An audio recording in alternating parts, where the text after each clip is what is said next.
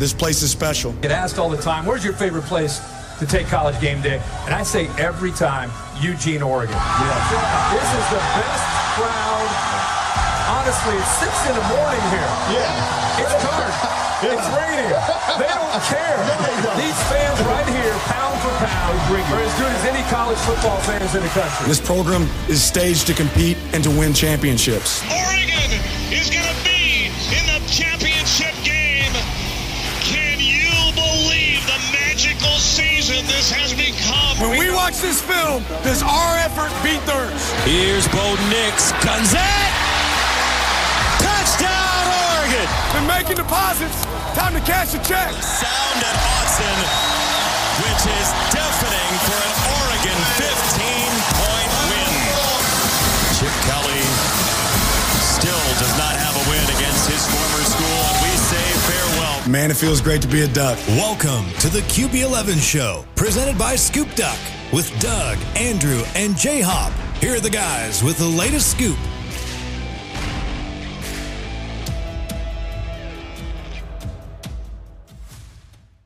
Hello and welcome in to the QB11 Show, presented by Scoop Duck. I am Doug Scott. I am joined by QB11 and Drew, and of course, Hythloday is back with us again to talk defensive personnel, defensive side of the ball, with for Oregon's 2023 season.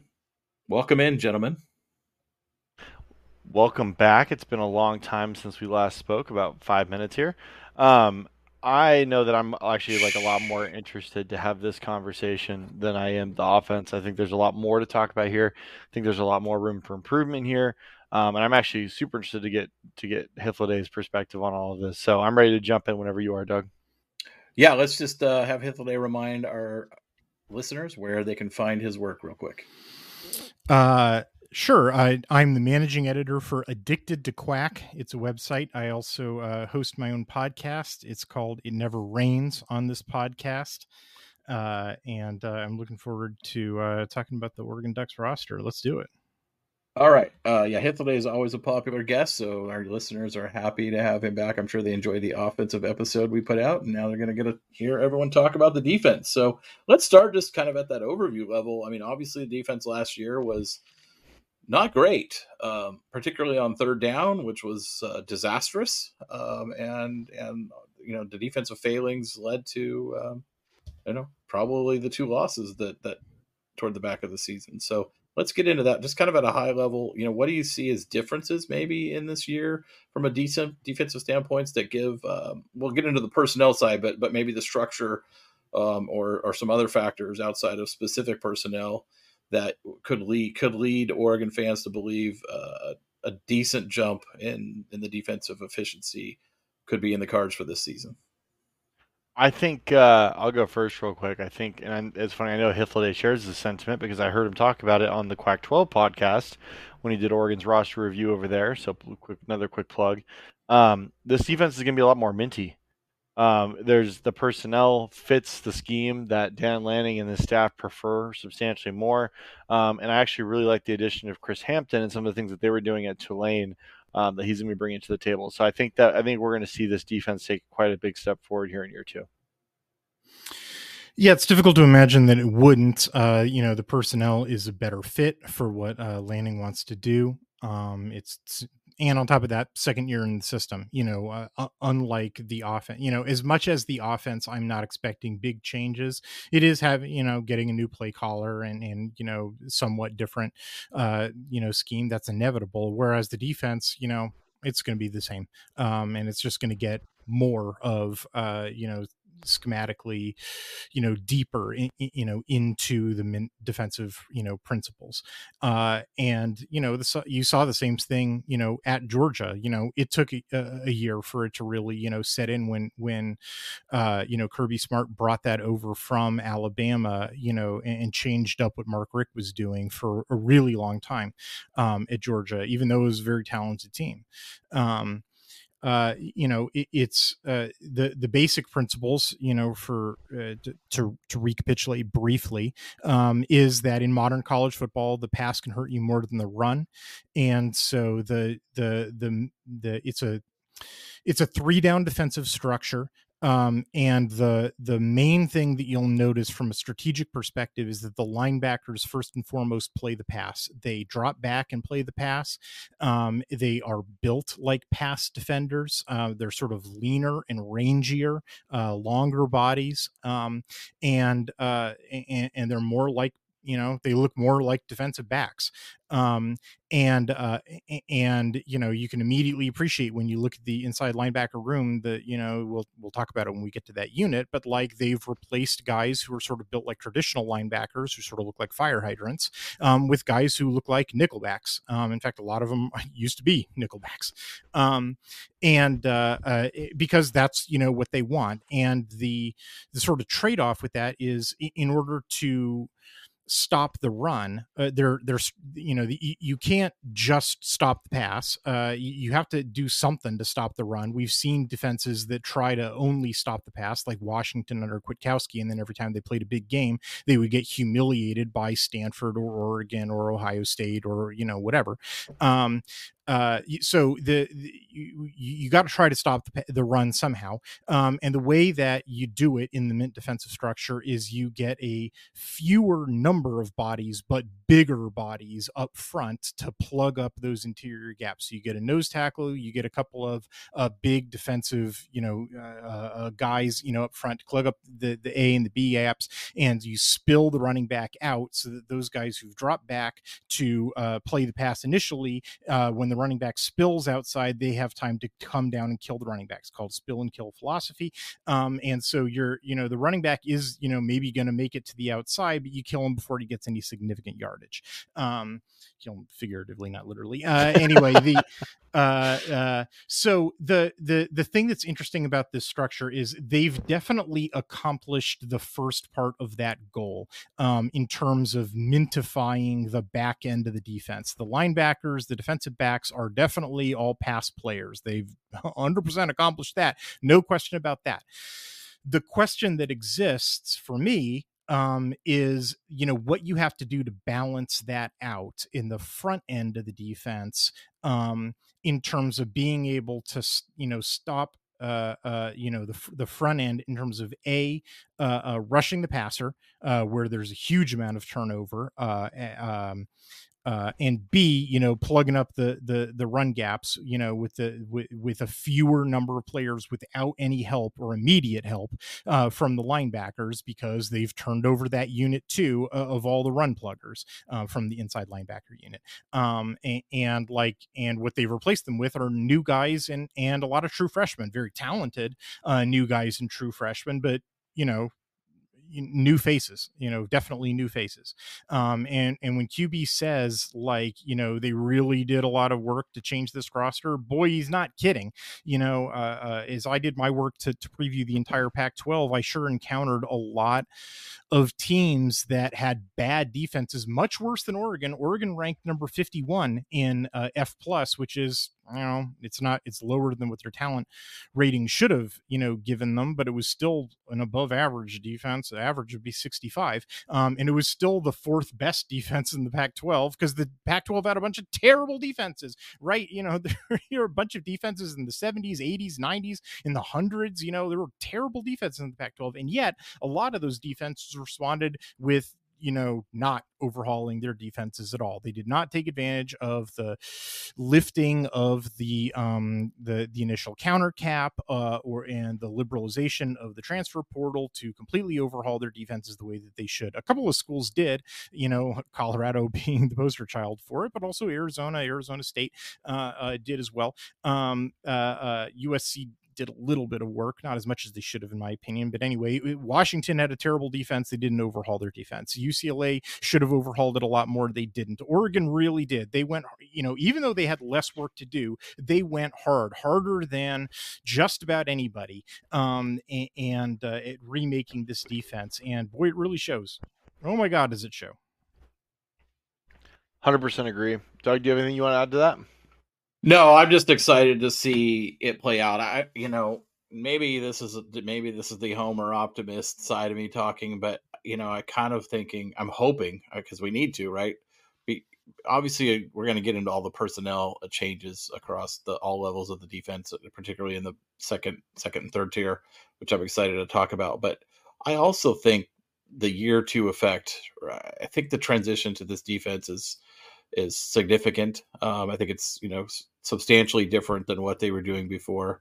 And you guys can correct me if you disagree, but I'm hoping that the year two bump on the defensive side of the ball is really going to show out, in addition to all of the other changes that are being made from a personnel standpoint. So I'm cautiously optimistic that we're going to see a notable improvement in defense just from all of the factors alone that we've talked about.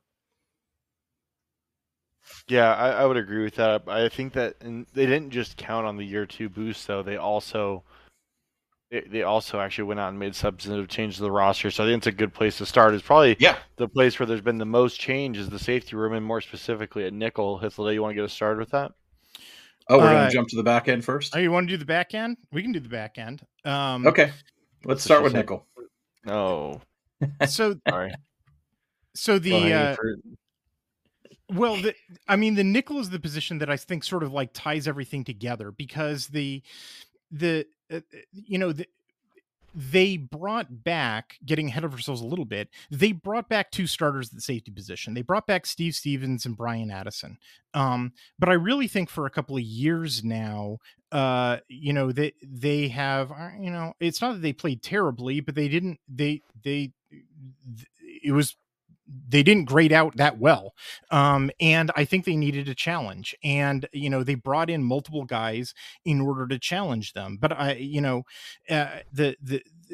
brought in Tyshim Johnson from Ole Miss. They brought in Evan Williams from Fresno. But when I was watching the film of those guys, I wasn't certain that I saw somebody who I thought was going to replace them at nickel. And when I was watching the spring game, the guy who caught my eye was Cole Martin, the true freshman, and cornerback coach Demetrius Martin's kid.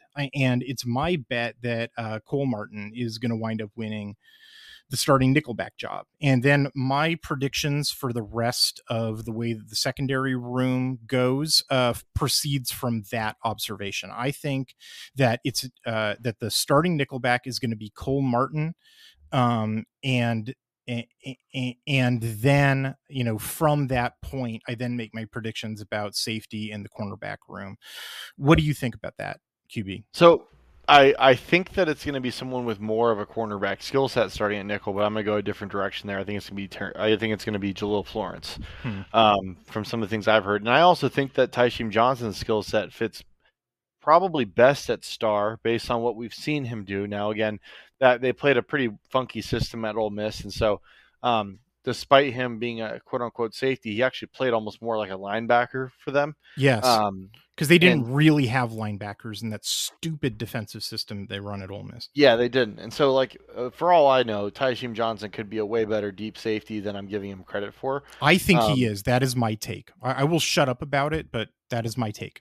Yeah, and I don't think that's an unreasonable take based on the film that I've seen, but I know for a fact that he's a really, really strong tackler, and he's somebody that, if asked to play up around the line of scrimmage, is going to be a very effective player there. Do you disagree with that? I disagree with that. I do not think he's a strong tackler. Interesting. Okay. Yeah, we can agree to disagree on that. Based off what I've seen specifically, I thought he was a good tackler, and I thought he took good angles in pursuit. I agree that he takes good angles to it, but then he's 5'10", man. I watched 2 years of his film at Ole Miss. I watched him get run over a lot. Now, it's true that they were using him as a quasi linebacker, and it may be that he's in a different role, playing different, that they may wind up improving. But, in that position in Lanning's defense, he's going to, be having to take on big running backs and tight ends. And I don't see that working out. I think his body type is much better suited to play deep safety. I think that's where his mental skill set is better is suited for. I think that's what his speed is better suited for, is to take the angle to pursue wide receivers and bring them down. Fair enough. Yeah, I don't really disagree with it, and I think we talked about this a little bit before we started recording.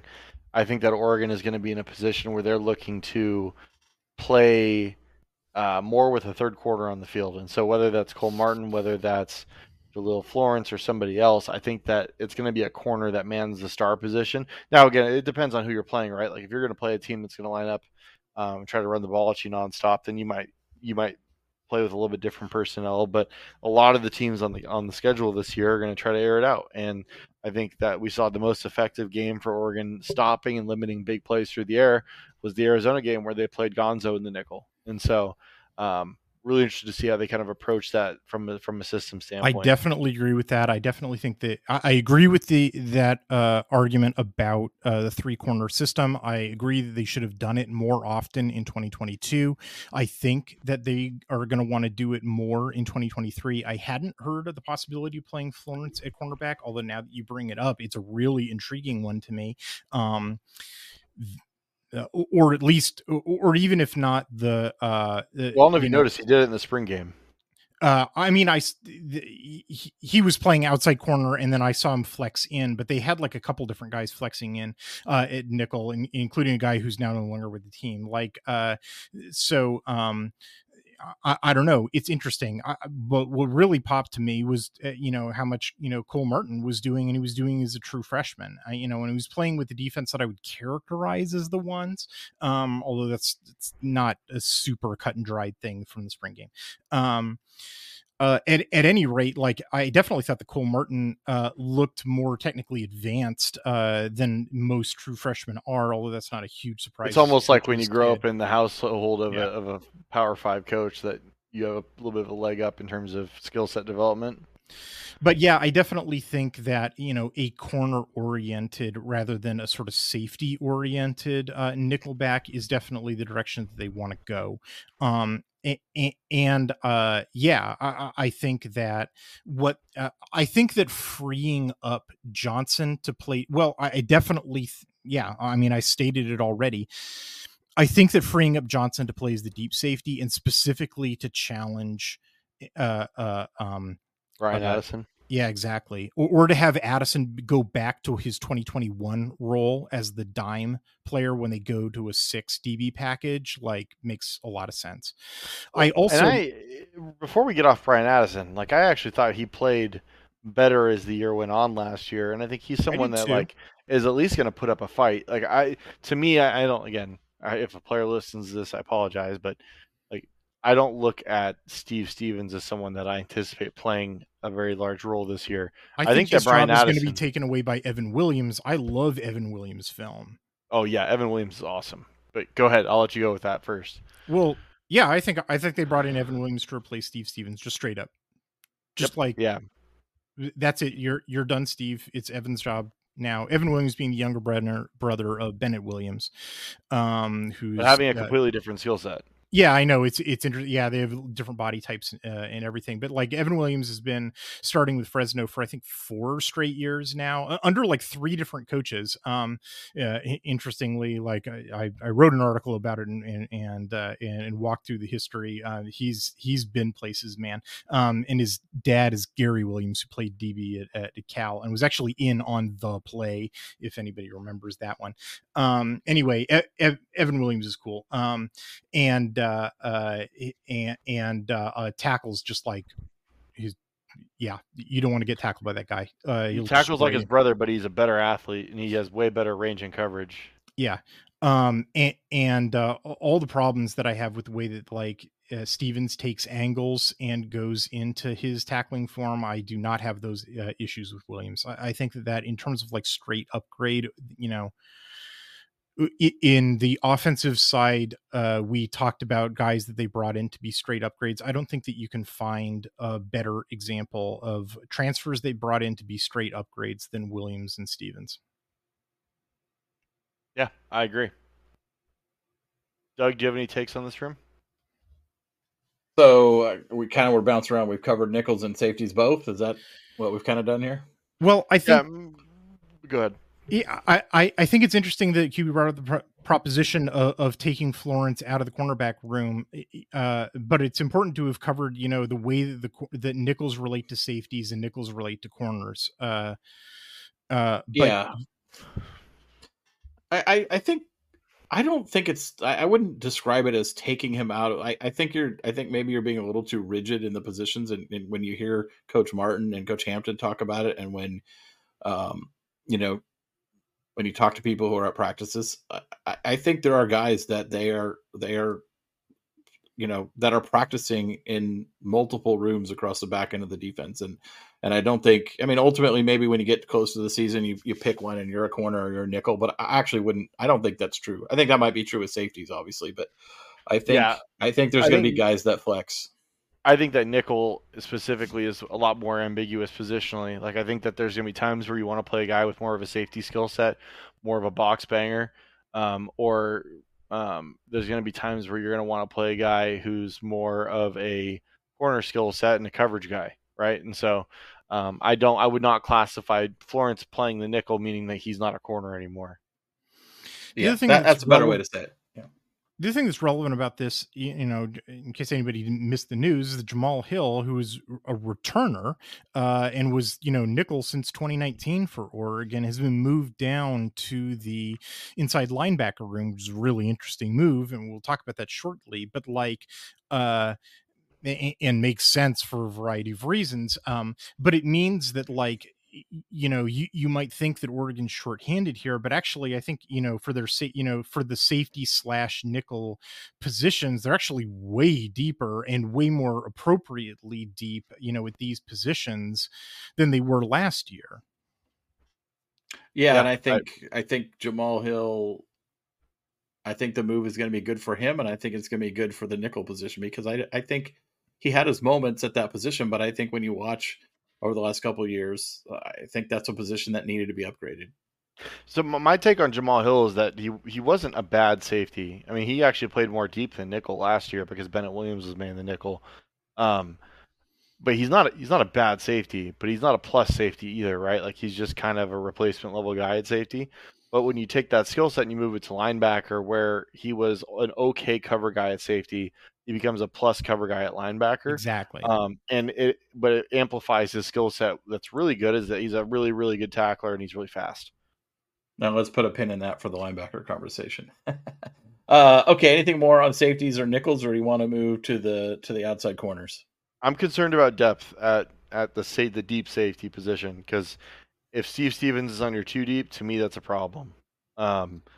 I like Johnson. I love Evan Williams. I actually am totally okay with Brian Addison playing snaps, but I would prefer if somebody else were to step up as the 4th guy back there, like a Tyler Turner or a Damon David or somebody like that. Yep. That we they bring back Damon David. They bring back Kamari Terrell. They recruited They recruited 2 blue chips, and Tyler Turner and Cody DeCambra. They have plenty of bodies, and then Steve Stevens and Brian Addison are have a ton of experience. There's a ton of bodies. Like they have absolutely the appropriate number of bodies, and they're all blue chips. I don't think it's an inappropriate amount of bodies. I'm like improving depth. Like we need, whether it's our guy Tyler Turner or Cody DeCambra or Damon David, we need somebody. I would like to see somebody else step up as the 4th guy, and prove to be a competent, playable player. The only note is that Damon David was injured in spring, so we didn't get to see him in the spring game in terms of assessment. But he's been on the team since 2021. If I had to pencil somebody in as doing it, it would be him. It's just we didn't get to see him in spring. All right, let's move to corners then. This is a room that obviously doesn't have a Chris Gonzalez level player at the top who's the clear number 1 lockdown guy, but it has, I think, 5. I'd say if you include Jaleel Florence, as we talked about in the last segment, if you include him in the room, I think there's 5 guys that are in line to compete for the 2 deep at this spot. So it'll be interesting to see how that plays out there. Yeah, I think I'll run first through this here. I think that the starters will probably be Kyrie Jackson and Nico Reed. So I'll be interested to hear Hythloday's take on this. But I think that Triquez Bridges is obviously a solid player who started games for Oregon, and I think that there's a ton of young talent, and I think that there's some freshmen in this room that are going to push for minutes or push for snaps as the season goes on, whether it be Roderick Pleasant, but even more so Dalen Austin. And that's not counting guys like Jaleel Florence, So I think this is a much, much deeper corner room than we're used to. Yeah, Hythloday, before you jump in, let me just say, if you don't know, QB is the charter member of the Dalen Austin fan club, and I don't blame him. So I don't have a prediction for who wins this room. In fact, I have no idea. Like, this is the one room where I'm just like, beats me. I just refuse to weigh in on it because it's really interesting. I'm just going to be fascinated to see who comes out of fall camp on this one. What I will do, just for the listeners' benefit, is sort of, I can cluster these guys into different like buckets. And sort of just like I did with the wide receiver room in the offensive side of things, like show how they planned out different layers and different plans for the way that this cornerback room works, so that different, the A plan, the B plan, the C plan, gives them different options. So you've got two guys with extensive starting experience, but have a bit of a talent ceiling. Those guys, I would say, are Triquez Bridges and Nico Reed. Bridges is sort of built more like a safety, but he's been playing cornerback for a long time. Oregon fans have observed he's sort of not the most natural, cover guy, but he's a fantastic tackler, which I think is an underappreciated skill. You don't get anything, after the catch with that guy. Nico Reed is like the opposite. He's been a starter at Colorado last year. I just finished my film study project on that guy. I really love his technical skill in coverage. He was trained up by Coach Martin before Martin in 2021, before Martin left for Oregon in 2022. And I really like his coverage skills. The problem is the guy's 5'10", which is kind of a change for Martin. Like, if you look at his history, like at Washington, Arizona, and UCLA, and Colorado, like, he tends to go for taller guys, and like his tackling form is terrible, and he sort of misses out on some of the things that being a taller cornerback gets you. So like, okay, a bit of a ceiling there, but like established floor, right? So those are your floor guys. And then so the next bucket, you've got guys like Manning and Florence and Kyrie Jackson, where I left out Manning. Shoot. Yeah, you did leave out Manning. What's up with that? Manning and Florence and Jackson, who are all blue chips. In fact, Manning's a 5-star. How'd you leave that dude out again? I don't know. Who have all been like backups. They all had backup minutes. Manning and Florence at Oregon, Jackson at Alabama, but who don't have starting experience. They're sort of on trajectory to become starters, and like their ceilings are really high. And so like if one or more of those guys, live up to their ceiling, they should outperform the floor guys, but like, we'll have to just see how that plays out. And then you have the true freshmen. They've actually got 4 true freshmen, but like 2 of them, Solomon Davis and Colin Gill, are 3 stars. I sort of think those guys are going redshirt, but the truly exciting guys are Roderick Pleasant and Dalen Austin. Roderick Pleasant's one of the fastest men on the planet, like ridiculous. Like he's embarrassing people in camp apparently. And Dalen Austin, just incredible. Like you can tell why Coach Martin wanted that guy. He's like a prototypical Demetrius Martin cornerback, and never say never. Like both Christian Gonzalez and Michael Wright and hell, the Willie Taggart pair were playing as true freshmen. So never say never. It's an interesting layer. You've got a couple of floor guys, you've got a trio of backup but high ceiling guys, and then you've got like exceptional high ceiling but true freshmen, guys. So like, should be an interesting fall camp. Plus, like, QB wants to steal one of them to be the nickelback. Yeah, I mean, it's kind of in terms of talent, there's just so many guys that I feel confident in their ability. It's just gonna be a matter of who steps up and kind of earns those minutes. I think that the primary rotation at corner will be Bridges, Reed, Jackson, and Manning, with Florence also being involved in that. But again, I think he's primarily going to play nickel. So either way, that's a much deeper group than you walked into last season with. And I, like you, really like Nico Reed. The only thing I would say about him that's negative is I thought he was a little tentative last year at times, but he was also starting for the first time on a really bad football team. Yeah. So, but the skill set, the speed is there. It's kind of funny. They Coach Jaws put out a thing with the fastest guys on the team, and they were all defensive backs, right? It was Kamari Terrell, it was Dante Manning, it was Jalil Florence, it was Kyrie Jackson, it was Roderick Pleasant, and it was Nico Reed. So tons and tons and tons of explosive athleticism and ability in this room. I have zero questions or doubts that this is going to be one of the more talented rooms on the team. It's just going to be a matter of like how ready are these guys to rock and roll. I mean, I think that at this point, having watched his career for this long, I will go out and say I think that Coach Martin is the best cornerback coach in the league. He might be one of the best cornerback coaches in the country. Whichever guys he winds up selecting and training up, he's going to make the right choice. And out of this range of options, whoever wins is going to be pretty good. I don't really worry. I think you're going to have depth, right? Like you're going to have a ton of depth. If you want to play nickel and you want to play 3 corners, you can. If you want to play dime and you want to play 4 corners, you can.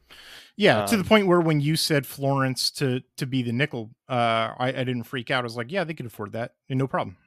I think part of that is just like, let's get our best players on the field, right? If Florence is one of our best players, but the third corner, if he's the third corner or whoever the other third corner is one of our better cover guys too. Let's get them all on the field versus playing someone who maybe is a notch down. Right. So and I think that will end up being the case. I think Florence will end up being one of the best players in the secondary this year. I mean, he was getting substantial, backup playing time as a true freshman. Like, why not? Yeah. Yeah. He's just loaded with physical talent, right? Like guy that ran a 10-4 in high school with his length and his size, like he's going to be good. I feel like this room is well positioned, and layered, to go back to that word, not just for this season, but, going forward, right? So obviously Bridges will be gone after this year. Kyrie Jackson, I think has plans to be a 1-year player. You never know how that works out, but, even beyond that, you have a lot of talent, from a freshman, to a sophomore to junior that are in the room. And it's well set up for the foreseeable future. And obviously they're going to continue. They have 2 more guys in this coming in class that will continue to add to that talent pool as well. Anything more on the corners or the defensive backfield in general? Before history is written, it's played. Before it's frozen in time, it's fought one shift at a time. Before it's etched in silver, it's carved in ice. What happens next will last forever. The Stanley Cup Final on ABC and ESPN Plus begins Saturday. No, I think we've covered this group really well. Okay, well, let's take a quick ad break and we'll come back and talk about linebackers. All right, we are back to talk about the linebacker units in the 2023 Oregon Ducks defense. Let's break this up. Let's talk strictly first about the inside linebackers, and maybe you can go through the nuances of, are they different? Are they different positions? Are they the same position? Are they interchangeable?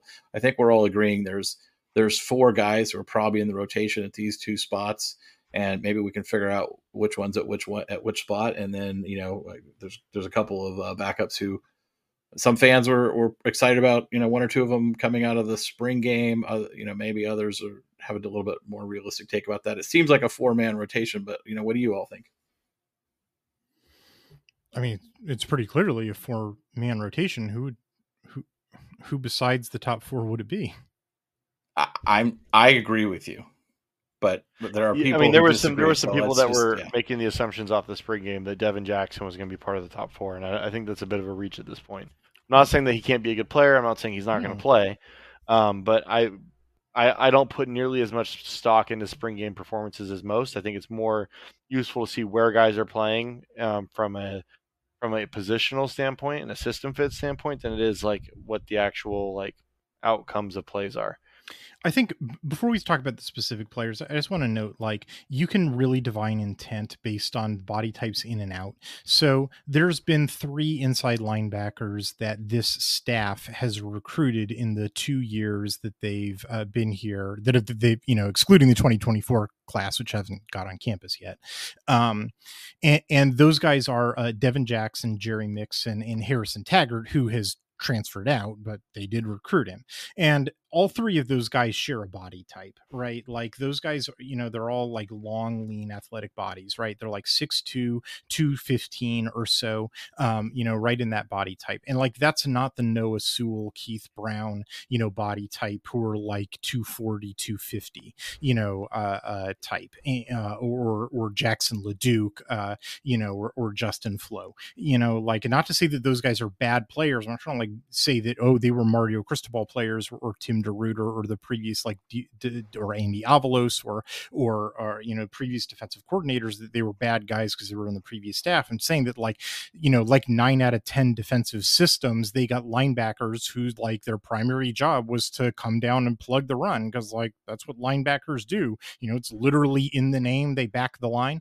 And simply the mint defensive structure, or the tight defensive structure from which it derives, and Chris Hampton and a couple other of the coaches have experience with, they're pass stoppers, and they're built like DBs, and that's what the 3 guys that they recruited, got. And so then look at the guy that they, or the 2 guys that they got out of the transfer portal, Justin Jacobs, who's 6'4", and was playing a Sam in Iowa's 4-3 system, who plays outside the box, like over tight ends and split out receivers, and is really much more like a defensive back than anything else. Connor Soleil, who is also, an outside the box, linebacker in Arizona's goofball defense. Don't make me talk about Arizona State's defensive system. And then, Jeffrey Bossa, who's returning starter, who beat out Justin Flo for the position, converted safety. Jamal Hill, we already talked about, who's also converted, nickelback, right? And Devin Jackson, already mentioned. Jerry Mixon already mentioned, right? So like, this whole room has transformed so that, like, I think the heaviest dude in the room they're all like 220 pounds or lighter, with the exception of Justin Jacobs, who's 240 pounds, but that's because he's so tall. If you look at him, his build is like a slimmer man's build. Like, yeah, they have substantially transformed the entire inside linebacker room so that they all look like bean poles, not fire plugs. Yeah, I mean, I think that this just kind of goes in line with the idea that, like, Oregon needed to get faster at linebacker. And so, and I think that the body type and the preferred body type is a lot different with this staff than it was with Mario and Ken Wilson and that staff, and Andy Avalos. And so with that in mind, there's been a premium placed now on recruiting guys that can really run sideline to sideline. The spill and kill system, right? Like, we're getting bigger, longer, and girthier on the defensive line, and we're getting a lot faster and more dynamic on the defensive, at linebacker. And so, yeah, I agree with you. I think that this is going to be is it Soleil? How do you pronounce it? Soleil? Mm-hmm. Yeah. Soleil, Jacobs, Hill, and Bassa in no order. I don't really care what order you want to put them in now. We'll figure it out when the season gets started. But I think those are going to be the 4 guys that play the primary minutes, and then hopefully Devin Jackson can develop into a player that's playable and can give you some stuff there too. My guess would be, I'm fairly certain that Jacobs starts, and then I think it's going to be an interesting fight between Bassa and Hill for the other starter, and then I think that Soleil is sort of destined to be a backup. Is my guess. Yeah, but I'll say this, and I've said this about Soleil since I watched this film. He's a better player than Oregon fans are giving him credit for. I agree with that. Like, I think it's just that he's a little short. Is the thing? Like, yeah, but he's not quite ideal physically. In the same way, though, that Bassa got to the right spot and can run really well last year, Soleil can do that, but he's also a much better tackler. I do like the way that he squares up and tackles. Like I wrote the film review article that I wrote about Jacobs. Also, I covered Saleh in it, and I reviewed his film at Arizona State, and that's definitely the highlight of the film clips, or the way that he squares up and tackles is great. Yeah. Well, I really like his, and his story as a football legacy is really interesting too. And he also can run. Like, that's the other thing. Like, you're not giving up athleticism with him. Yeah. He can really go sideline to sideline. And as an edge, like as more of like a Sam linebacker edge player last year, I thought the way that he took on blocks, shed, and tackle was really impressive, which is something that, like, to be able to have that skill set while being able to run sideline to sideline is something that's like, it's a good thing to have in the room. And I want to reiterate, like, I know I just said this, but like, hey, look, man, some people transferred out who like I like and who had good seasons. Keith Brown had a good season. Jackson LeDuc came back from an injury and I thought played well. Noah Sewell got drafted. I still think that Justin Flo's athletic potential is through the roof, and if he weren't like constantly injured, could have been developed into a good player. And we'll see how he does at Arizona. I think that fans just sort of write him off as constantly being, out of position. On the one hand, aren't wrong, but on the other hand, like, those are correctable things. Like, that dude, if he gets it together, like, look out. It's just that, like, their body types are not mint front body types. And this is, and you can't see any more obvious example of how this staff decided to mintify the defense than the way that they changed the inside linebacker room. And not by, taking players who were bad and getting good players. That's not how this works. It is how it works at some other positions, but just like better fits for the system. Like, yeah, it's very, very clear that they did it, and it was very, very deliberate. And the last thing I want to say, because I want to have this out there, I've heard that Jamal Hill has been exceeded all expectations at linebacker for the staff. And so I'm really, really excited to see what he looks like come game one. I thought he looked natural in the spring at linebacker. I will reiterate that the people that I have talked to that have been at the spring practices would keep in mind when he was, first converting over, have said the same thing, that he was the best linebacker in the room consistently throughout the spring ball. Yeah. And if that's true, and that isn't just off-season hype, and that becomes reality, then him and Jacobs is going to be like that. Hopefully that could be like a nice upgrade over what we played last year. I really enjoyed watching Jacobs' film, especially like tackling, because his arms are so long. Like, the way that he gets leverage with the way that he can tackle because of the leverage of his arms is just, it's such a treat to watch. If you're getting a starting linebacker from Iowa, I'm going to feel pretty good about that.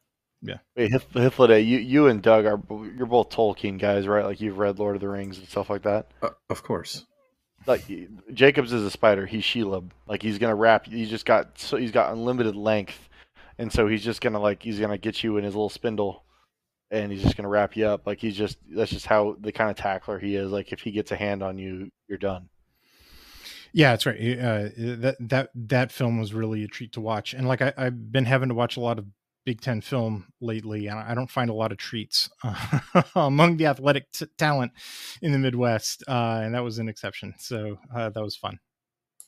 So, anything more on inside guys? No. Okay, then before we move to outside, I kind of want to set the table or get how we want to do this, right? So we have outside linebacker, we have defensive end, which in this defense is different, and then we have like edge rushers, edge players. How do we want to divide that up for this conversation, just so I can steer the conversation? I kind of categorize everybody who plays that outside linebacker as an edge, and so that's how I would do it, but it's up to you and Hythloday. I mean, I think I can specify weak side, strong side, and 5-tech, but I also think that it can be fluid. Let's leave the 5-tech defensive ends for the after the break when we get to the defensive front, right, and stick with the other two. I just think they're largely interchangeable. Like 5. I mean, I don't think that Brandon Dorlus is going to be playing the weak side end. No, but he did at times last year. I think that's the big addition of Birch, right? Yeah. I think that gets you away from needing to do that. All right. Okay. Let's well, just let start me talking about put it this outside way. linebackers. I Go think ahead. the guys that, if you want to talk about guys who are not outside linebackers, then I think the guys that should be reserved for the subsequent conversation, please just tell me if you disagree, QB, are Brandon Dorlus, Matayo Uiagalelei, and Johnny Bowens. Yeah, that's fair. Perfect. Okay, so let's talk about everyone else now in this segment. Uiagalelei can play both, but yeah, I think that Dorlus. I think Uiagalelei backs up Dorlus this year. I would agree with that. Yeah, him or Birch. So let's reserve that conversation then. All right, but why don't you get us started then, Hith? Okay, so the salient thing here is that is that Oregon does not have any of the guys who played outside linebacker last year, with only a couple of exceptions. They basically processed out everybody, and I think we all know the reason why. They basically weren't getting the job done. DJ Johnson was drafted in the third round by the Panthers. I think they liked his physical upside, as we have observed ever since he got to Oregon from Miami. Like, he's a bull rusher par excellence. Like, no one can stand up to him in a straight up fight. But that's about it. And then nobody could beat him out. Braden Swinson couldn't beat him out. He transferred out. Same story for Anthony Jones, same for Jaden Navarrete, same for Jabril McNeil, same for Brandon Buckner, and Maciel Afayase medically retired. So, all 7 of those dudes are gone. What they have done for the edge room, and the 5 tech, the 3 guys that I said that we should reserve for the subsequent conversation, for those positions, is basically, it's very interesting in that they have 3 very experienced guys. One transfer, Jordan Birch, and then 2 returners, Brandon Dorlus and Mace Funa, and then everybody else is a redshirt freshman or a true freshman that we essentially haven't seen before. So it's like this, topside upperclassman, underside freshman thing, and with there's no gooey middle in between, and that's the sort of bet that this staff is making. And it's, if there's a point of failure for this defense, and that is a possibility, I think that Oregon fans need to confront this as a possibility, is that they're gonna be relying on freshmen as backup players, and they're talented freshmen, and there's multiple ones for each position, so it's not just one freshman at each position, there's multiple freshmen, so they'd have to strike out twice, but it's a possibility. But yeah, they rolled with freshmen. Other than Birch, there's no transfers into the edge room. It's freshman that they're going with here. So they really, contrary to what I was saying in the offensive podcast, in which they went with transfer offensive linemen, that's not what their strategy was here. They relied on their recruiting of defensive linemen at the edge position and outside linebackers at the edge position, which is wow. Well, I think that the positions that are the hardest to recruit in the portal are edge and tackle and offensive tackle. Yeah. And the fact of the matter is they got their top guy at both in Birch and Cornelius. I know. But I mean, it's amazing. Yeah. But then to turn around and then get the quality and quantity that they got at the prep recruiting ranks on the edges is it's going to be interesting to watch, right? Because it is a bet. Those guys are not all going to hit right away. There's going to be a learning curve. There's going to be some development. But you're just obviously hoping that whether it's, and I kind of do include Uiagalelei in this, because when you're playing your nickel front stuff and you're 4 down, he's going to be one of the outside rushers. I agree. That's why Doug said we should reserve it, so that's why we're doing it. But yes, I agree. Yeah. All right, I'll take it. I'll take the heat. Just talk about who you want to talk about, okay? But whether it's Blake Purchase or Ashton Porter or Mateo or Jordan Birch, they need some of. They're gonna have to play these guys, right? Jordan Birch is obviously gonna play, but the other 3 guys, those freshmen, they're gonna have to play. And so I'm gonna be really interested to see what kind of quality reps we can get out of any of those guys. I mean, the thing that's astonishing, so I did my film study project on Jordan Birch, who's a 5-star. He played at South Carolina. He was the first of all of the transfer film study projects I did because it was like, this guy's essential. And I really, really liked his film. He doesn't quite have the same total super elite amazing first step as Kayvon Thibodeau does, but every other bigger. He is a little bigger though. That's definitely true. And he doesn't take plays off. Sorry, not to interrupt you, but that's actually worth noting because he doesn't take plays off, and he played an astronomical amount of snaps last year. Yeah, oh yeah. I mean, it was, I mean, his level of just like, on the field, just like he is affecting every play, astonishing, like, and a smart player too. Read my article. I put like 8 film clip compilations of the guy, and like 3 of them are about how smart he is, where he's like diagnosing the play in real time. I really like Jordan Birch. Really like him a lot. I think he's your, weak side OLB, who's where the pass rush comes from in the structure of this defense. I think that he is very clearly a net upgrade over DJ Johnson in that he's supposed to be playing this position. And that, constitutes an upgrade. And I think that Oregon will actually have a pass rush this year.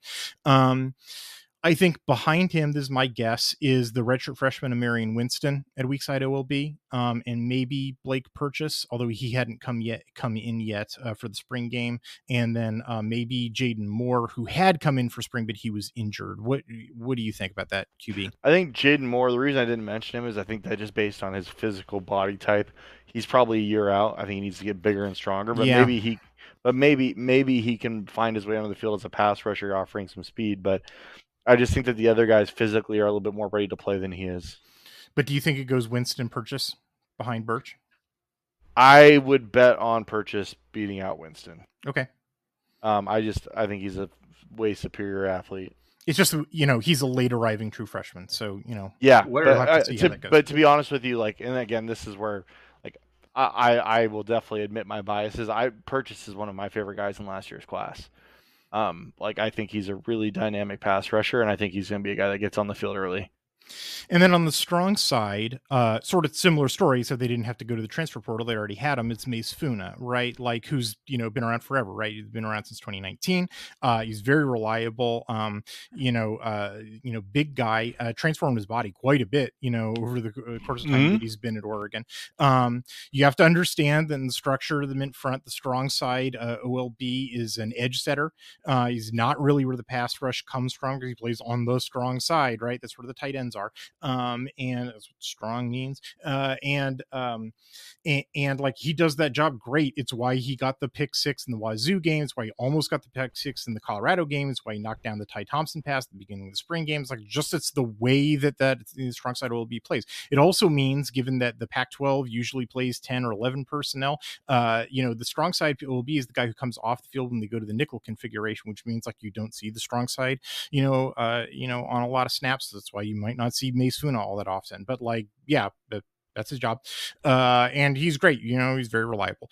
I think the primary backup behind him is coach's kid, Tatum Tuioti. That's my bet. And I've heard that he's had an awesome fall camp already. Yeah. I think he's in line to be, when Funa's done at the end of this year, I think he's in line to be the new starter. And I have a guess that Ashton Porter plays strong side OLB too. I agree. Yeah. Again, I just kind of group all these guys together because in nickel downs they're manning the outside spots. Yeah. But I think that Tuioti will back up Funa, and I think I don't know if it's gonna be much of a backup. I think they're gonna play pretty even snaps. Yeah. And then just because I don't know where to put him, because sort of the odd duck of the group is Jake Shipley, who's officially listed as an OLB. I think he's sort of more of a defensive end. He was injured in spring, so I didn't get to see exactly where they were putting him. And he's sort of lower talent than the rest of the guys too. I'm surprised he's still on the roster. I am too, to be perfectly honest. So we'll just sort of have to wait and see about Jake Shipley.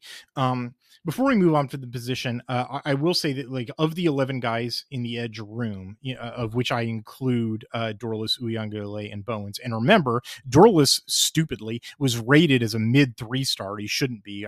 Like his talent level is like a 5-star, man. Like, he's incredible. Like, the talent level of this room averages out in the 247 composite to a 0.9140. Like, Birch, Winston, Purchase, Moore, Dorlus, Uiagalelei, Bowens, Funa, Tuioti, Porter, and Shipley, with, remember, Dorlus and Shipley being mid 3-stars, averages out to a mid 4-star. Like, are you kidding? This line is like super bonkers talented. It's just that of those and 11 guys for 3 spots, tons of depth. It's just that 6 of them are freshmen.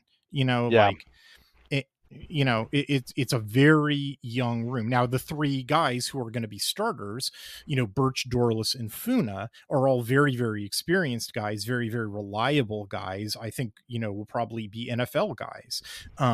It's just that, behind them, which necessarily Dorlus and Birch will be for sure. I think that Funa could make it. It's just that, like, and necessarily you rotate your backups, at these positions. They got to get Gatorade, unlike some other positions where you play your starters straight on through the game. Like, you're going to be seeing freshmen on the field. Oregon has no choice but to play freshmen on the field, at these positions. And they chose to go with this instead of getting transfer players, which is, like, very interesting. Well, when you recruit well and you recruit good players, I don't know. I agree with this philosophy because you don't recruit good players to just bring in transfers to play over them. Like, you recruit good players to play them. And so, it's not what USC did. There's going to be there could be some growing pains with that, but I think you live with those growing pains because the upside's massive long term. I mean, go, find a team in the Pac-12 that didn't go take a bunch of, transfer-based, edge players. USC, UCLA, Washington, every Colorado, of course. Every one of them are filled up with transfer-based, edge players. Oregon did it with freshmen. Like, it's quite a bet. Which is, I know what strategy I'd take because, going back to what QB said earlier, like, there is a dearth of quality edge players in the transfer portal. I mean, the whole cycle, there was very few of a high quality. Yeah. All right, let's take another quick break, and then we will come back and finish up with the front. All right, and now we're back. We have one more kind of group of players to talk about here in our defensive breakdown of the Oregon 2023 roster. Let's talk about the front guys, the interior defensive line guys. Where do you want to, QB, you want to set the table here? Yeah. Off last year's team, you lose Jordan Riley, who was a transfer from Nebraska, really productive. Well, not productive, but an effective player as a nose tackle. Ended up getting drafted late. And then other than that, everyone returns. So bringing back a ton of guys, including Popo Amave, who didn't play last year because he was knocked out for the season during the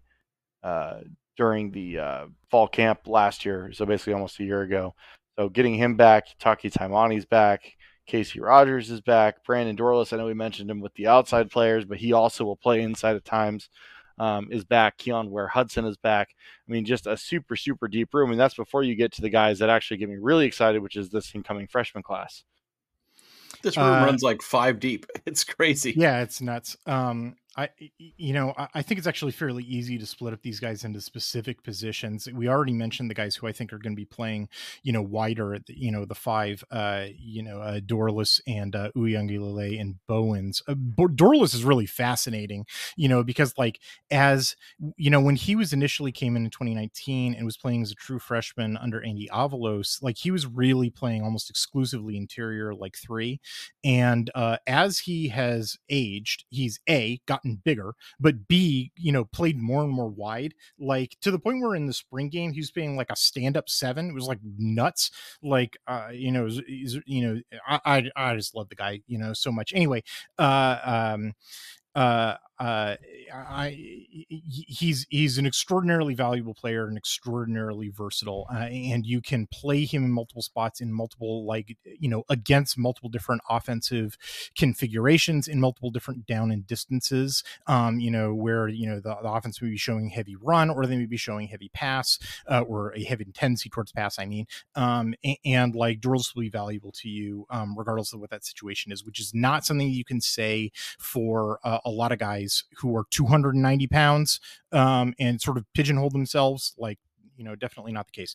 I think real quick on Dorless, let me just jump in here real quick. One of the things I think that really kind of hurt our defense last year is, if you go back to 2021, he was very effective as an interior pass rusher on passing downs, right? You bring in an edge rusher, bump him down, and he had a lot of success rushing from the interior. And then last year, because of the absolute lack of outside edge rushers, he was rushing a lot more from the outside.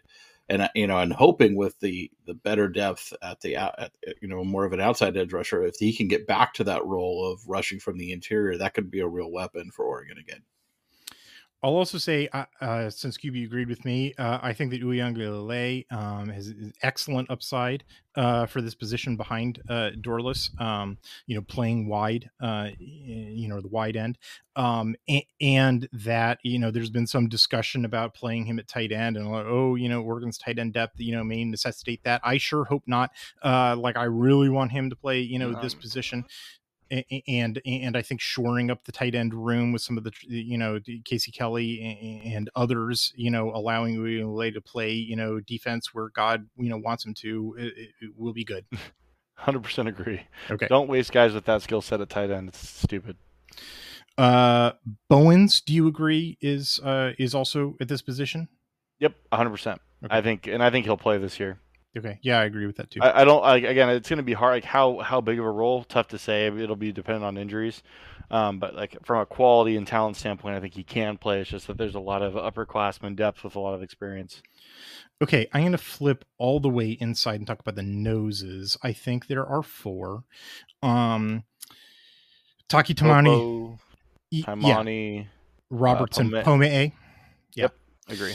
So Taimani returns as a starter from last year. He was the UW transfer. UW fans didn't think he was very good because they're morons. Amavai Amavai returns. He has good odd years and bad even numbered years. In that his 2020 was a mess season, and his 2022 he was injured, but this is an odd numbered year, so this will be fantastic for him. He had great tape in 2019 and in 2021, so I'm really looking forward to this year for him. Ben Roberts is a redshirt freshman this year, but he played a little bit as a true freshman, like enough to retain his red shirt, so good depth there. And then Tavita Pomee is the true freshman who came in. We saw him playing in the spring game at the nose position. He's 315 right now, today, which means, given that all this position has to do is 2 gap, right? He could play. What do you think? Yeah, I mean, I think that, like, in an ideal world, you don't have to play Pomee a bunch. But yeah. I'm like the guy I'm actually really excited about. I think they'll play him as much as they played Ben Roberts last year.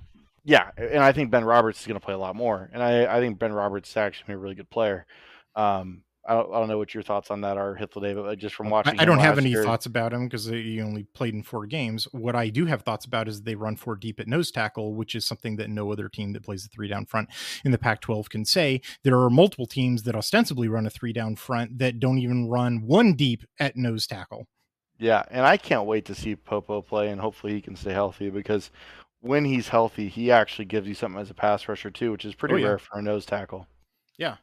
Like he's 304. He doesn't quite look 304, like he looks more like he's like 285, and then he gets on the scales and you're like, oh no, you're much bigger. Like there in that 2019 USC game, he started yelling at Strimling, which is like, you shouldn't do that. But it's like, he looks like he's going to grind his bones to make his bread. Like it is terrifying how much bigger he is than Strimling. Yeah, no, I really like Popo, and I thought Taimani was solid last year, but he was also playing through some injuries. And so what does he look like without a little bit with less of the bad weight, a full healthy offseason? I think he can be a really productive player. And again, like, Ben Roberts is a guy that excites me a lot. I thought he played well in garbage time last year as a freshman. And I think that, again, they kept him around for a reason. I think he's a guy that's going to play. Oh yeah, 4 deep at the nose tackle. 4 Can deep we at talk? nose Can tackle. we talk about the group that really gets me excited? And Yes, it's not that, yes, definitely. I just wanted to get, that's what we're doing. I wanted to get them out of the way because, like, you started listing them in random order, like you were mixing the 4 eyes in with the nose tackles. And I was like, what are you doing? So, I think they have 5 guys who play 4-eye. Yeah. yeah, I agree with you. Okay, so the returners from last year are Casey Rogers and Keon Ware-Hudson. I could talk about them all day. I really like Casey Rogers and Keon Ware-Hudson. Casey Rogers came in from Nebraska with Coach Tuioti. He played very well last year. He's a mid 3-star, but he plays way better than that. He was the guy who got all those tackles for loss in the Utah game because Andy Ludwig runs a super predictable offense. And if you do 10 seconds of film study, you know exactly where to go to blow up the run. I swear to God, 10 seconds is all you need to do. Or read my article. It's really easy. Keon Ware-Hudson returns as well. I really like Keon Ware-Hudson. He's really coming to his own. This will be, I think, his 5th year with the program, right? Because he came in 2019. So I think those guys, will be your starters. Those are 2 great guys to have. Ware-Hudson was a blue chip in 2019 class. Those guys are great. Those guys are your floor athletically for the 3 true freshmen who come in, who are just like fantastic body types for the position. Mikael Gardner enrolled in the spring, 6'2", 275. And then the fall enrollees are Terrence Green, 6'5", 265, and Amari Washington, 6'4", 295. Blue chips. Holy crap. Just like astonishing. I'm going to skip over everybody else because, again, I know what Rogers and where Hudson are, and I'm excited about them. They're both good players. But Green and Washington, to me specifically, are 2 of the most exciting guys in the class. Yeah, we didn't get to see him in the spring game, too. So, like, that, our first opportunity is going to be Portland State. And, like, I'm sorry, Vikings. Yeah. That game is going to be That's going to be a bloodbath. It's going to be beautiful, though. But just like, we have not gotten a lot of body types like Terrence Green and Amari Washington. And we're starting to stack body types like that with this new coaching staff. And so that gets me really, really excited. I think Terrence Green specifically is going to be an absolute freaking monster after a year or 2 in the weight room. And Amari Washington, right there with him. I think they're both elite athletes with incredible size and frames that actually still have a lot of projection left in them. It's just going to be a matter of them learning how to play college football. And I don't think it's going to be too steep of a learning curve. And I think that they have one of the best coaches on the team coaching their group. And the thing is, they're perfect for 4 eyes. Look, I've been doing this for a long time, and I've been watching like Pac-12 lines for a long time. You don't see these on Pac-12 rosters, or to the extent that you see big guys on defensive lines. It's just like, this was the biggest guy I could convince to come to my school. And yeah, his body type doesn't really fit the defense that I run, but I can't afford to worry about that. He's, bigger than 250 pounds. And since all we feed people is kale and quinoa here, like, that's all we can do. And like, nope, not these dudes. This is like, you got to go out of region to get them. Yeah, this is the ideal frame for a 4-eye. Like if I had sci-fi powers to design human beings, which I don't, and that would be evil, but if I did, I would make human beings who look like this. So and I want to make two comments on that. The first one being, Mikael Gardner, to me, like, this is the position he'll play on base downs, but he's more of a 3 technique. I think he's someone that you're probably projecting as more of like when you're playing your even fronts. Because he doesn't have that ideal length. And that's really what separates this class in general, is that not only are you getting size, but you're not just getting the roly-poly-oly body types that you see on the West Coast a lot of times, where it's like, yeah, you have a 300-pound kid, but he's 6 foot. And he's got short arms. Like, these are 6'4", 6'5", 6'6", the long guards arms. Or whatever who have long arms just sort of jack them up, and it's like, I don't care how big you are, you're not getting past my guard. Yep. Yeah. No. I mean, and they're explosive athletes too. Like, they're not just fat bodies. They're actually big, explosive, athletic guys with good length. Like, this is a really, like, long term. Like, this is a really exciting group. Yeah, it's just astonishing. It's astonishing that, having one of these guys would be astonishing. Oregon has 3. And they have them behind two established excellent starters. That's what I was going to say is across the front, right? Like I can't, like we're paying like lip service to Casey Rogers and Keon Ware-Hudson, right, who would blow anybody else's starters out of the water. Well, and we're saying the same thing at the nose and at you know and at the big event. This group too, right? Is like you have this so like stacked line of seniors and upperclassmen who are amazing, right? And then but behind them, like now you have all these true freshmen, redshirt freshmen that are going to get to play this year, build their bodies, build in the program, and then step like seamlessly in to take over for those upperclassmen. And quite frankly, the younger guys probably have a higher ceiling, right? And no knock on the upperclassman guy, but just the recruiting profile and the athletic profile we've been talking about, right? So it's just how you build a program that can compete at an elite level, and it feels like we have these positions just stacked and ready to bear. That's going to carry us out. You know, obviously you got to do it again every year in the recruiting, the recruiting game, right? But it's an embarrassment of riches for Oregon right now that is layered to be able to sustain for multiple seasons into the future. Yep. Well, at the top of this defensive podcast, I described the philosophy of the Mint defensive structure, and I posed an implicit question about, okay, they have, done the work on the back end of the defense to mintify it, to make it so that it, they remade the back end of the defense so that it defends the pass.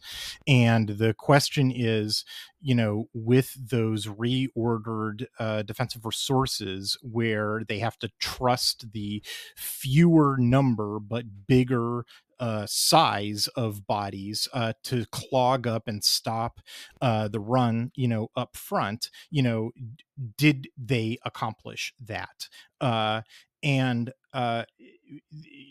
The interior of the defensive line is the area where it seems like the answer to that question is most resounding. Yes, they get Popo Amavai back. They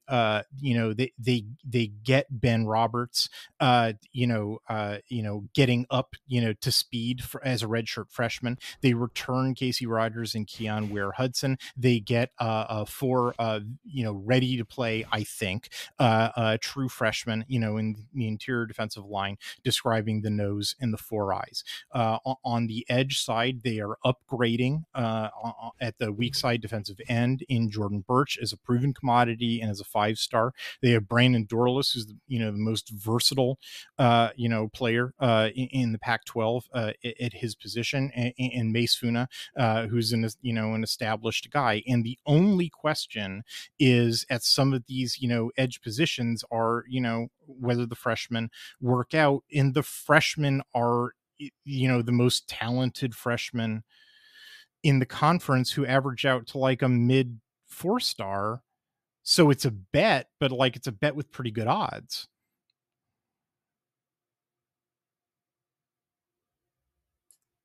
All right. Anything more in this group, or do we want to kind of put our capper on this and call it a show? No, this group is just what gives me so much confidence in our ability to really just take that next step defensively. I think getting better in the back half was a necessity. I think that having this group back healthy, but then also we're in a position where we don't have to play any of these young guys, but I think that there's going to be a couple of them that are going to be too talented to not play. And that's ultimately that is the definition for embarrassment of riches. So, I mean, I think you're going to see these freshmen. I mean, Jordan Birch needs to get Gatorade at some point, right? I think it's important to not play him the same kind of snap volume that South Carolina did. 950 snaps last year. Yeah, South Carolina, they went from having two guys that they played constantly and then went to the NFL, and they were sort of they hadn't managed their roster super well. They just had Jordan Birch, and it was crazy how many snaps he played. Yeah. And it would be nice if Oregon didn't have to run him through the ringer like that. But that means you're going to get better quality of pass rush snaps out of him if you don't have to. You know what I mean? But what that means, and I hope that is the case, but what that means is playing freshmen, because it has to mean that they don't have anyone else who isn't freshman. Everybody else left. Yep. All right. So, we talked at the top of the show, any predictions for kind of where you see this unit, the defense as a whole, kind of, compared to last year or compared to the conference or, national rankings or whatever. How do you see this unit, um, working out this year? Hith, why don't we start with you? Well, this one's going to be, I'm going to give you a multifaceted answer, which no one likes. Perfect. That's what I want. Yeah, right. This defense was better than most Oregon fans give it credit for last year. You have to remember, like, BYU, Arizona, UCLA all had top 25 offenses, and Oregon contained them pretty well. Yes, they had some embarrassing losses to Georgia. They fell apart at the end of the Oregon State game. Those games sting. All things considered, this defense, however, and when I charted it out, actually played pretty professionally. In terms of, and, considering the fact that it was year one in the system making a transition and they didn't have the correct body types, in the linebacker room, it was actually, a pretty good performance in the sense that they made, the adjustments necessary in order to move on to a successful year two. Everything is on track for an improvement to the defense from what was already, projecting to be an improvement, simply, even if they hadn't made those changes, simply because it was the year two in the system. However, the fact that they made this bet on freshmen instead of getting sort of transfer, as their sort of middle tier backup players, does create a possibility in my mind that this, there's a possibility, like, if guys get injured and some of the freshmen are, not quite, ready to play, there's a possibility that the front has some problems, and Oregon fans need to confront that as a possibility. That's how I see this going. I'm not really worried about the ability stuff to run. I'm more worried about the pass rush. Like, that's where it's going to have to come from young guys outside of Birch. This is something that a friend of mine, he goes by Illmatic on the Scoop Duck boards, for those of you who know. He sent me a message where he said that he's like, teams that are as good as we were on first and second down aren't as bad as we were on third. Some dumb/bad luck contributed to that, and that's a big deal when you look at correlation between third down D and overall defensive performance. And what I take from that is like, Oregon needs to get better on defense on third down, and that's kind of the area where we were the weakest last year. But I think that based on how good we were or where we were on first and second down, that if we are to take steps in the areas we talked about, if we are to get faster at linebacker, more athletic, and improve at safety, that I think that making those kinds of improvements on third down are realistic, and kind of finding ourselves in the top 30, top 35 defenses in the country in F+, which when you consider our schedule of offenses would be very impressive. And I can tell you, from doing the third down breakdown, from film study, it's exactly the positions, where Oregon concentrated, for making improvements, in the defense that were responsible for the third down breakdowns. It was, lack of a pass rush. They cycled out the entire, weak side linebacker unit. It was linebackers in pass coverage. They completely, overhauled the position, including replacing all of their body types with, mint defensive structure, body types. And it was safeties. We spent the entire, top part of this podcast discussing how they specifically challenged their returning starting safeties with new guys for that position. They directly, I talked about on the offensive podcast how Will Stein is an analytically driven offensive coordinator. Like, when I look at the roster management moves that Oregon made specifically to repair their third down defense, it was very clear that the roster management moves that they made on the defense were about correcting third down problems. Yeah, I mean, that's the key to me is, obviously the pass rush is a huge thing. And I think that's one key. But the other one to me that I'm really watching for is just the linebacker play in general, both in the run game and the pass game. And with those new players that they brought in there with the body types that you mentioned that are suited for this defensive structure. Like, I think if Oregon's going to take the big jump that we all hope and want them to take, the defense, I think we're gonna see that comes at least in a big part from that linebacker play. I could not agree more with that. The thing I just wanted to stress is that, like, Oregon, of the teams that are like contenders, for the Pac-12 in the final year of its existence, like Oregon has the least far to climb to be, a top level defense. UCLA had a terrible defense. UCLA was in the 90s. USC was in the 90s. Washington was in the 70s. Like,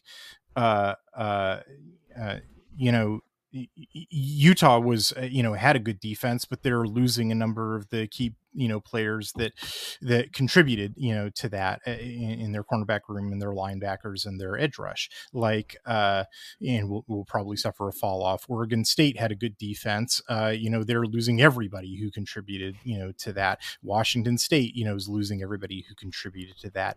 And I don't think their defense was as good as their stats indicated. Oregon has the least far to climb, and yet they went the hardest at a defensive overhaul. Well, I think we have a coaching staff that understands how to construct a roster better than anybody else in the conference. That's very clear. I was very clear from my Pac-12. I don't think I don't know who's second, but the gap is large. I think it's Arizona State. He wasn't successful at it, because he's now in Tempe. But like Kenny Dillingham, like it was very clear that he tried at least. Yeah, he's very clear he understood the project that faced him. Yeah. And it's also been very clear, like just like how complacent most coaches in the Pac-12 still are. Jonathan Smith blew me away this offseason with how little he. It was astonishing, and he's not the only one. Hell, we did an entire podcast about it. Oregon was not complacent. Oregon was whatever the opposite of complacent is.